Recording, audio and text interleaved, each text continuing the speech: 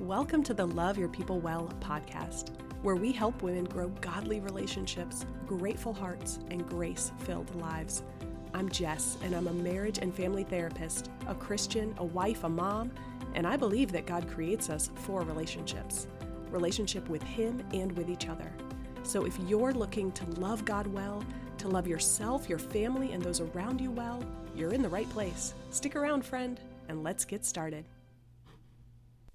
Hey friends, welcome back. We are talking today about part 2 of our conversation about counseling. What is mental health counseling? How do I connect with a great counselor? So if you did not listen yet to part 1, where we talked about the 5 situations in life that most typically bring people into the counseling process, as well as the different types of counselors that are out there, what's a life coach versus a biblical counselor versus a psychiatrist or a therapist.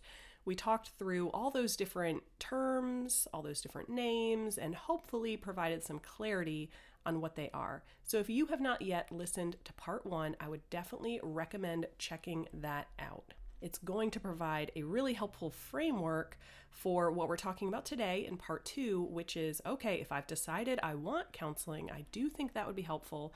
How do I get connected with the right counselor, and what can I expect from the counseling process? So you might jump in right here. If you've already decided, oh, I don't need to think about all that, I want counseling, then you can start right here. But for most of us, it will be helpful to have some clarity about the options that are available and the life situations that might lead you to think about counseling.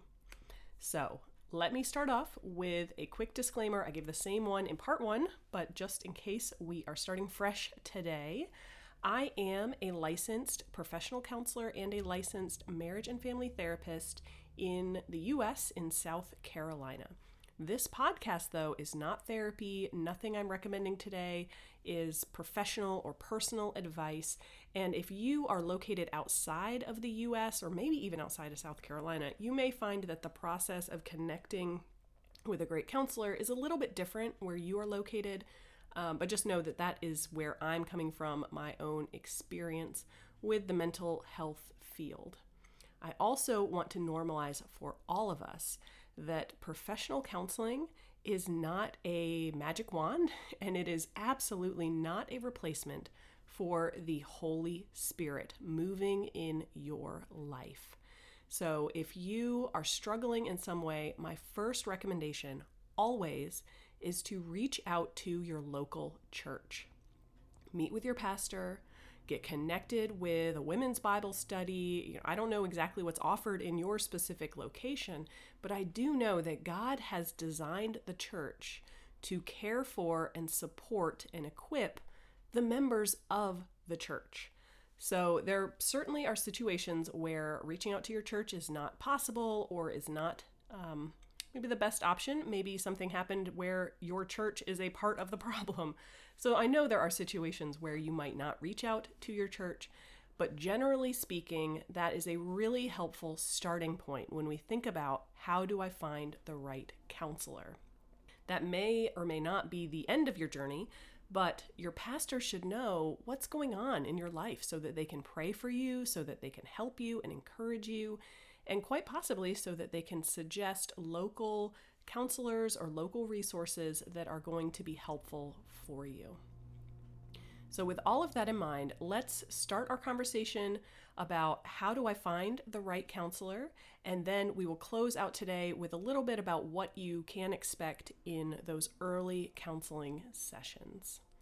So first and foremost, the research is very clear that the most important element in finding counseling helpful, in experiencing it as a positive experience, is the relationship built with your counselor. If you feel heard, cared for, and respected in a professional manner, then you are likely to find the counseling process helpful. And what that means is that, number one, there's probably not some magic intervention or perfect therapeutic model that is going to solve your problem. you will most likely find the greatest benefit of counseling is the relationship that you build with the person that you're sitting down with, the counselor, the therapist, the life coach, whoever it is that you are meeting with. That being said, it also means that it's okay to try out a counselor for a few sessions and then switch. If you are not connecting with them, if you feel like they are not a good fit for you, that's okay. I tell people that all the time when they come meet with me for counseling, that, you know what, I'm not going to be the perfect fit for everyone. I certainly always try to be respectful and kind and compassionate and to help people.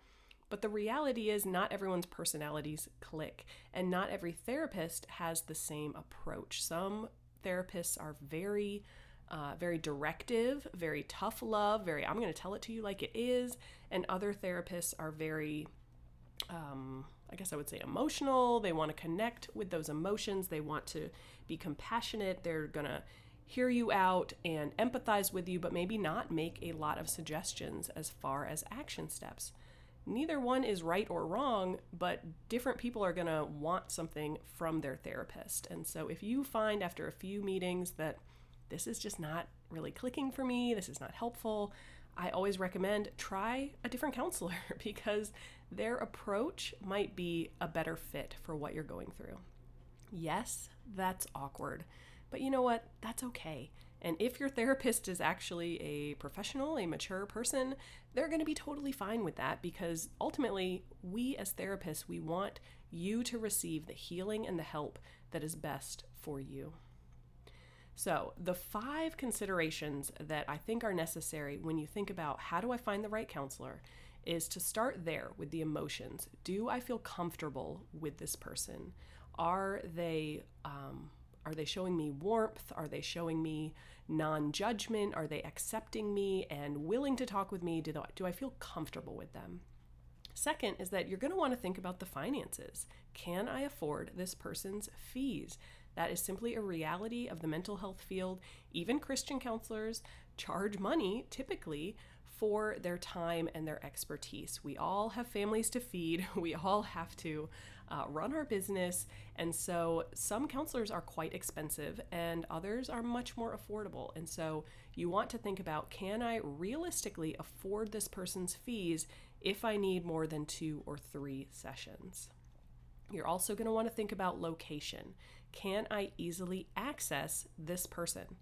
Now, I'm recording this in summer of 2021, and teletherapy, like online therapy, is becoming more and more of a thing. And I don't personally have a lot of experience with that, so I'm not going to speak today to the pros and cons of connecting by teletherapy versus face-to-face. I'm probably biased. I do think there are a lot of benefits of face-to-face, but it's kind of on my to-do list to do a lot more research about teletherapy, because right now I don't have a lot of recommendations for people who want a virtual digital teletherapy approach, just because I don't have a lot of experience with that. So I do plan to do more research. Maybe one day I'll have a podcast episode about that, and I'll go back and update the show notes page for this episode at that time. But right now, if you're listening to this live, you want to think about location. If you need to meet with someone online, a lot of people offer that, but you're going to need to make sure your therapist offers that. You're going to want to think about, can I get there easily? Is it far away from my house or close to my house? Just making sure it's a realistic fit in case you're going to go every week for the next 3 months. How easy is it to get there? You also want to think, number 4, about the training that your therapist, your counselor has, and does that line up with what you need, with the situation that you are facing?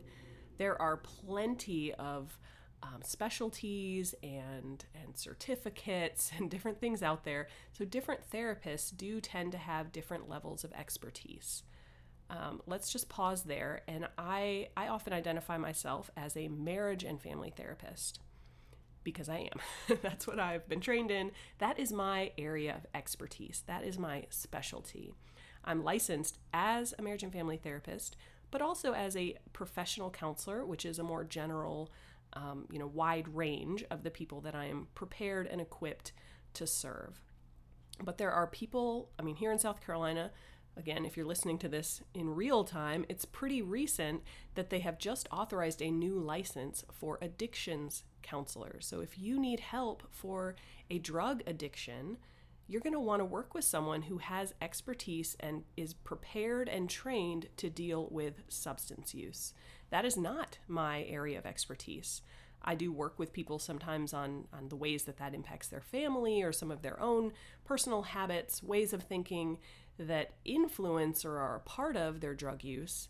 But the specific addiction is not something I am trained and equipped to address specifically.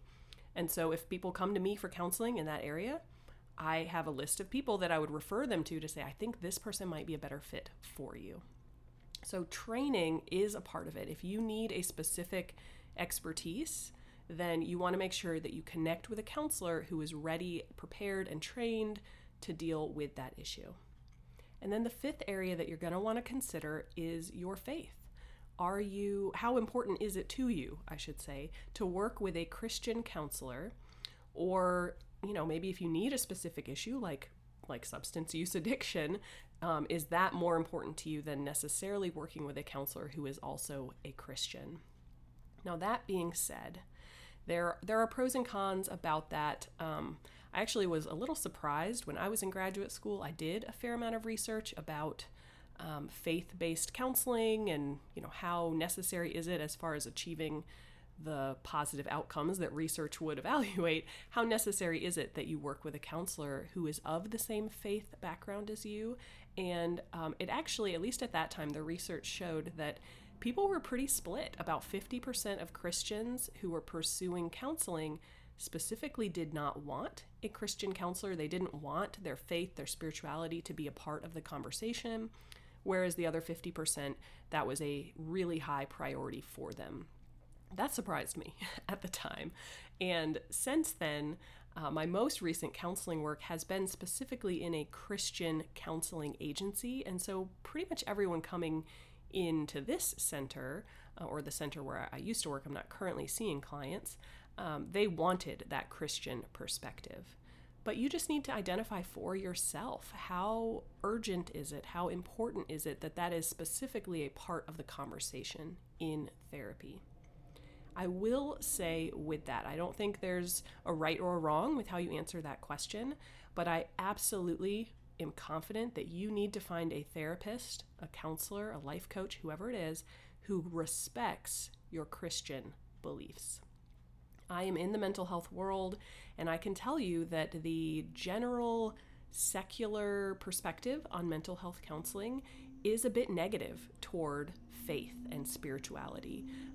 The generic spirituality, there's all sorts of worldviews out there, but the modern, just dig into your heart and find yourself, love yourself, all that kind of thing, is very popular in the mental health field. And so I do personally know other therapists who are very negative about the idea of Christianity. And I would hope that they don't bring that into their counseling, that they're not specifically belittling people's faith if they came to them. But I do know in conversation with them outside of the therapy room that sometimes that comes across. And so I only bring that up because I want you, if you do pursue counseling, to make sure that you're connecting with a therapist who is respectful of your beliefs. Now, they should be. If they're following all the ethical codes and doing all that, then yes, they will be respectful of your beliefs, even if they personally disagree with them.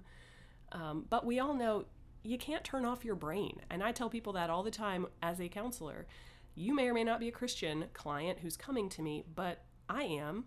And I just want to be upfront about that because I'm not able to turn off that part of my brain, that way that I think about and understand the world. That is true for all of us. So it's worth thinking about, number one, do I have an emotional connection with this therapist? Do I feel comfortable with this person? Number two, can I afford to work with this person? What are the financial considerations? Number three, location. Can I easily access this person? Number four, training. Do they have the expertise to help me with my situation? And number five, what is their faith? Either you want specifically a Christian counselor or maybe you specifically do not care or you don't want that to be a part of the conversation. But certainly, if nothing else, to make sure you are working with someone who is respectful of your beliefs, even if they don't necessarily agree with them on a personal level. So with all of that in mind, let me share a few of my recommended resources. So part of my thinking in even doing this 2-part series is, well, as I mentioned in the intro of part 1, like, I can't believe I have a podcast and I am a counselor and I haven't even talked about counseling. So that was just a silly wake-up call for myself. But also, a few of you have reached out to me on Instagram or email, wondering, okay, yes, the podcast is not therapy, but could I see you as a therapist? And that is, number one, a huge compliment that you trust me in that way, that you feel comfortable with me in that way. And I can't speak for the future, but I know right now I'm recording this in summer of 2021, and I am not currently seeing clients. I'm home with my kids, and I'm focusing on this digital ministry, the podcast, and preparing some digital courses and resources that will come available, whenever I have time to really finish them. But I'm not doing the direct one-on-one or sitting down with a couple. I'm not doing counseling in that way right now. And I always want to have resources to recommend to people, because I know that it takes courage and vulnerability to reach out for help. And when I need to say, I'm so sorry, I can't help in that way, I'm not that person for you, I want to make it as easy as possible for people to then move on to another option. So first and foremost, if you are interested in counseling, I would recommend that you reach out to your church, talk to your pastor, and talk to your friends. Like, get personal recommendations in your local community. I've already mentioned I don't have a lot of experience with teletherapy, so generally I would recommend meeting with someone face-to-face. Trust me, as a therapist, you can learn a lot about someone just by sitting in a room with them. Are they tapping their foot? Are they shifting around uncomfortably? Husband and wife come in, do they sit together on the couch or do they sit on opposite sides of the room? Like, these are just some of the things I notice as a therapist. And I would expect in teletherapy you might miss some of that. So everything I'm recommending is about face-to-face therapy, but again, I have no doubt there are wonderful therapists out there who do the online therapy. I just don't know as much about that personally. So I would start by talking with your pastor, talking with your friends, find out who they might recommend. And just because they recommend someone, if you're thinking, okay, you worked with that person on your marriage and then horrible things happened, that doesn't necessarily mean it's a bad counselor, but you might want to take that into consideration. Have you seen the fruit in this person's life from the work that they've done with the person they are recommending? The second piece that I would recommend, especially if finances are a concern, is to find out, if you have health insurance, who is in network with your insurance provider. Typically, at least at the time I'm recording this, if you're using your health insurance, your provider, your therapist, they will be required to give you a mental illness diagnosis. Otherwise, insurance is not going to pay for it. So just keep that in mind. That is something to consider. But most insurance companies, at least at the time I'm recording this here in the United States, are required to provide some level of coverage for mental health care. And so that might be a great resource to connect with a therapist who you know is going to be affordable for you. The third recommendation that I would have is to find a Christian counselor through a trusted resource.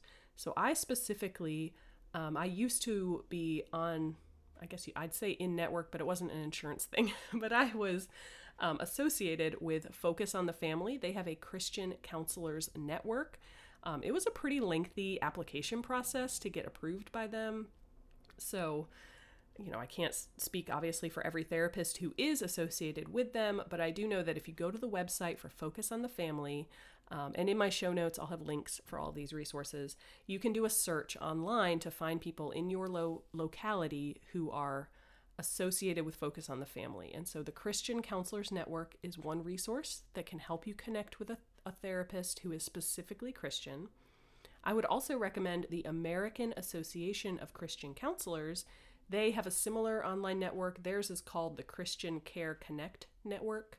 And that was just launching as I was preparing to step away from counseling and go home with my kids. So I was not personally connected with them, but I am a member of the AACC, American Association of Christian Counselors, and they're great. So those two resources, that's always where I point people to start with. There definitely are, my friend. There are other options out there, but we all need a starting point.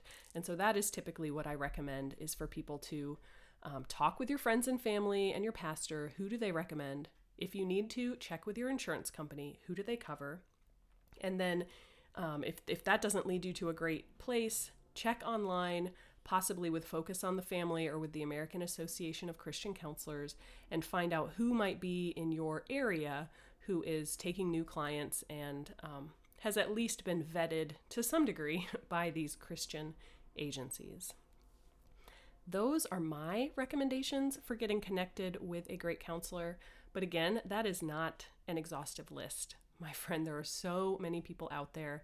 And if you do connect with someone and you go in and then you feel like I just don't feel like you're supporting me, or I don't think your approach is really what I need personally, it's totally okay to say, you know what, I think I'm going to try a different approach, a different avenue, a different therapist, and to make an appointment with someone else.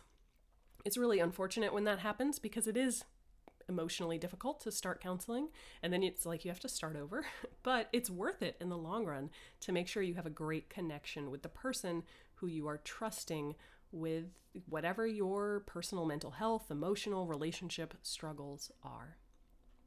And then let's close out with a few things about what can I expect in that counseling session when I get up the guts and I find the right person and I schedule that intake appointment and I go in. What can I expect? Now, everyone's going to be different. And again, in part 1, I talked through like getting pastoral support versus a psychiatrist versus a life coach.